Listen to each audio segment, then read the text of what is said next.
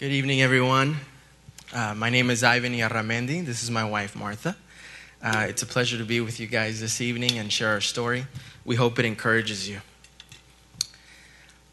I was born in El Paso, Texas. I'm the oldest of 3 boys and 2 girls. I grew up in a Christian home and trusted in Christ during my teenage years. I recall the enjoyment of being involved in church ministries and events growing up. I figured this would balance out all the wrong I was doing with some good works. My early life was heavily influenced by my parents.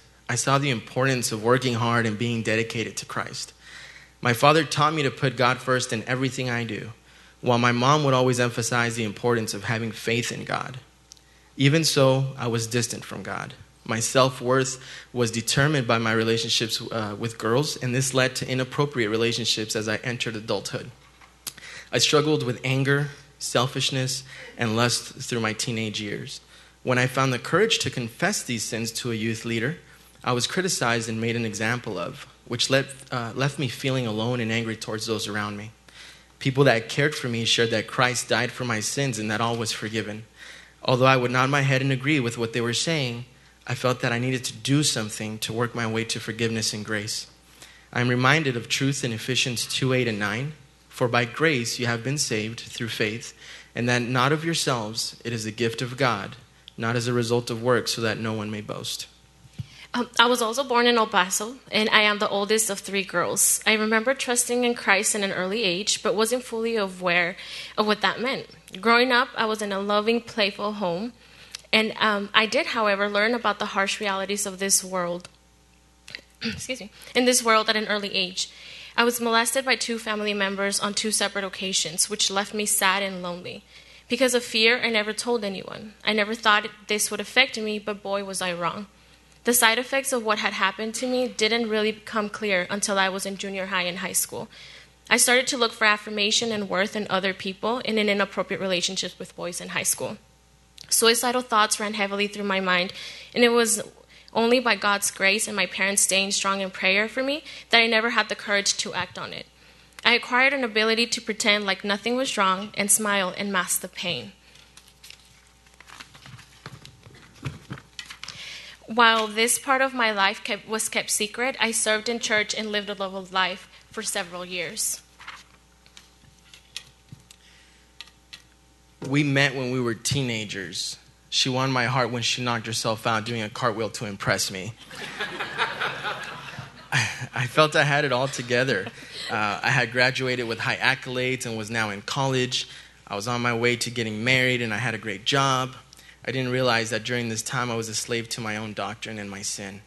I stepped into marriage carrying a lot of baggage. It was a full-time job, making people believe that I was not a broken person. My wife had no idea who I really was, and I figured she'd better be off not really knowing. I had issues with pornography, lust, and selfishness, but I refused to let my wife in on that part of my life. I used my job as a way to satisfy my ego and focused my efforts into being successful rather than pursuing Christ and my wife. I had several friends and my wife around me, yet I sought isolation and was not actively seeking any relationships with Christ. This left me without accountability and feeling unfulfilled in everything I did. Adding kids to the mix gave me an opportunity to hide behind a new responsibility. I figured having kids, much like getting married, would change me into a better person. Looking back, I realized that my circumstances did not need to change. I needed to change. I went through the motions of being a dad, a husband, and a churchgoer, often convincing myself that I wasn't that bad of a person. Proverbs 18:1 reminds us, whoever isolates himself seeks his own desire. He breaks out against all sound judgment.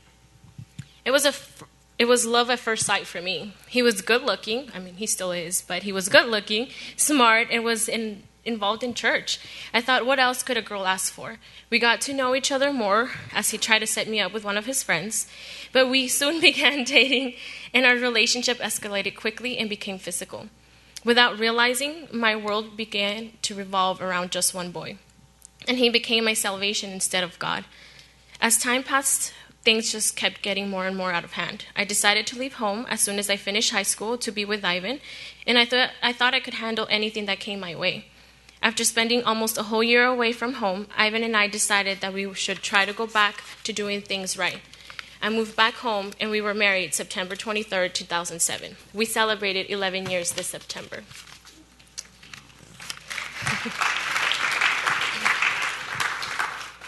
I started our marriage fully committed and in love with what I thought was a heaven-sent situation.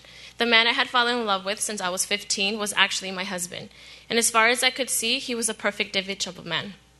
I walked in believing that this is a new chapter of my life, was going to be the salvation and the answer I was looking for. I told myself I was a great person, I loved my husband, I loved to go to church, and that I was completely normal. But who was I kidding? Inside, I was dying little by little, walking away from the Lord one day at a time. While Ivan kept to himself, my wanting his full attention, my self-esteem, my jealousy, my depression, my discipline issues followed me and became my identity. Exodus 23 says, "You shall have no other gods before me." And that is the opposite of what I had done. I had made Ivan my issues, and soon my kids my gods and idols. I would run to them when I felt lost, instead of running to the one I know now to be my true Savior. With time, I got to see what an incorrect view I had about my husband and myself. I started to notice that Ivan looked for other women's attention, so much so that it would happen in front of me. But to avoid a fight, I would look the other way or just tell myself that it was my jealousy taking over. This behavior gave fuel to the flame of my jealousy. It was like feeding the green monster until it became Hulk. Our marriage became more and more tense, and our fights about women and my passivity became like a mini civil war. My job relocated our family to Dallas. My relationship with Martha only got worse as we grew further apart. Her focus became our kids, and my focus remained on me. I was a man after my own heart, seeking opportunities to feed my own inclinations. My wife and I had ongoing discussions about my desire to gain attention from other women. And even though she was right, I always denied those accusations and fought hard to maintain a clean reputation with her. Things continued to get worse as I continued emotional affairs at work. My actions would drown the voice of conviction in my life, and I would end up going to bed feeling ashamed and defeated. As a husband, I was connected to my wife and felt that at some point the truth would come to light and our marriage would not survive it. Martha insisted that we find a church that we could attend regularly. We found Watermark and began coming to church every Sunday. As I listened to the messages each week, an internal struggle began. I needed help. I needed to get help, but how or from whom? Proverbs 27:17 reminds us that iron sharpens iron and one man sharpens another. We kept attending church for appearances, but there was no true relationship with the Lord. We were living a life pretending everything was fine when in reality we were both falling apart. The two-faced life exhausted me. All I could think of was, how can I get out of this? Divorce, suicide, and even just picking up it disappeared and passed through my mind. But the Lord was gracious in showing us a glimpse of hope. The Lord blessed us with 2 little ones and one on the way as we were being relocated to Dallas. Our marriage was still falling apart, and my lack of motivation and low self-esteem had become more and more apparent to everyone.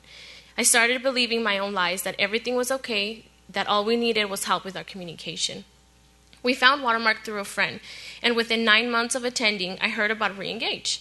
We decided to start a new journey, and I was excited to move towards God once again. I walked through the doors on Wednesday night looking forward to what God had in store for us. As I continued to let my guard down, I began an inappropriate relationship with a woman at work. The relationship quickly escalated, which led to an affair with this person that lasted about 2 weeks. I couldn't believe who I had become, how far I had drifted from Christ, and how I no longer had an ounce of conviction to do what was right. I asked God for forgiveness and to give me an opportunity to redeem myself and experience His grace. I prayed that He would protect my wife's heart during these times because the worst was about to come. My prayers were answered rather quickly. As Martha pointed out, the Reengage program at Watermark, Jeremiah 29:12, says, "Then you will call upon me and come and pray to me, and I will hear you." I thank God for providing the perfect platform to be open and honest with her. During the first few weeks in our Reengage closed group, I told her everything about me, including the affair.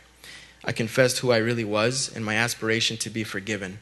I remember thinking during these times, it's going to be World War III. Reengage is about to turn into re-enrage. However, this did not happen. I always knew the truth would come out, but I never imagined it would be met with grace. We started closed group and everything was looking bright until week 4. As you can imagine, my feeling of a new start was short-lived when Ivan confessed everything. About the affair with this woman from work, about the addiction he had had to pornography, him actually admitting to me about the multiple emotional affairs he had had throughout our marriage, and much more. It came as a shock to me. I knew he flirted with women and he liked being the center of attention, but I didn't expect this. All I knew is that in that moment, all my insecurities were magnified, and the pedestal I had him on was falling hard. I felt alone, very unsure of the future, and honestly stupid for not knowing what was going on. But God's grace was with me. I felt an uncontrollable peace come over me that I had never felt before. I knew God was in the midst of this, even if it was painful and chaotic. His love for me and my marriage was being shaped in a way that only He could do. As we came to re-engage, I was reminded of who my true Savior is. I learned that for there to be a true change, I needed to draw a circle around myself and change the person inside the circle. Having a wonderful group of women around to remind me of biblical truth was more than I could ever have asked for. They told me that the Lord would get me through this, and that His love for me was so great that no matter what had happened, He was going to see us through it. Lamentations 3:22 and 23 says, "Because of the Lord's great love, we are not consumed, for His compassion never fail. They are new every morning, great is your faithfulness." Waking up every day remembering that it's because of His faithfulness that we have a fresh new start is what got me through. Isaiah 40:31 says, "But those who hope in the Lord will renew their strength. They will soar on wings like eagles. They will run and not grow weary. They will walk and not be faint." The woman I had once been, that had to pretend like everything was okay and that was tired of living two different lives, was gone. I am now relying on the Lord to be my strength, that no matter what comes my way, I am not alone. He is with me. I learned what it is to have a true relationship with the Lord. Martha was beyond understanding, and although she was extremely hurt, she forgave me and allowed me an opportunity to love her the way God intended. 1 Timothy 2:7 says, "For God did not give us a spirit of fear, but that of power and love." I no longer cowered behind my sin, but now had the strength to confess, repent, and accept His grace. Our community played a big role in helping us get through this, and for the first time we saw hope in moving forward. Our marriage continues to have its struggles. Martha and I have normal fights and fail to communicate from time to time, but we're more self-aware of this and make efforts to do better. I feel like a huge weight has been lifted off my shoulders as I have a group of men that keep me accountable. I don't fear telling my wife about the struggles I'm experiencing and her the same. 1 John 1:9 says, "If we confess our sins, He is faithful and just to forgive our sins and to cleanse us from all unrighteousness." God has taken my story and has flipped the script from shame to redemption. My hopes are that we continue to see God and allow Him to use us as instruments as we live in grace. I never expected to be up here sharing my deepest secrets with everyone and being fully known as a broken person.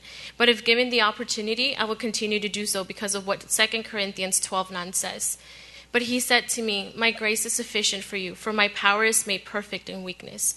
Therefore, I will boast all the more gladly about my weaknesses, so that Christ's power may rest on me." God will be glorified through my mistakes. My husband has changed radically as an honest and fully open person towards me, lovable and fully attentive. My love for my husband is like no other. I thought I loved him before, but now I'm utterly in love, and God has given me a new way to look at him. If we can leave you with something tonight, it is not to worry about how bad your past looks. Know that there is a God that loves you, and when we leave everything up to Him, there is nothing He can't change. With the Lord's help, through re-engage, our marriage was saved. The lessons that we find within this book work, but only if you're honest with yourself, with your spouse, and when you let the Lord work in you. Thank you for letting us share.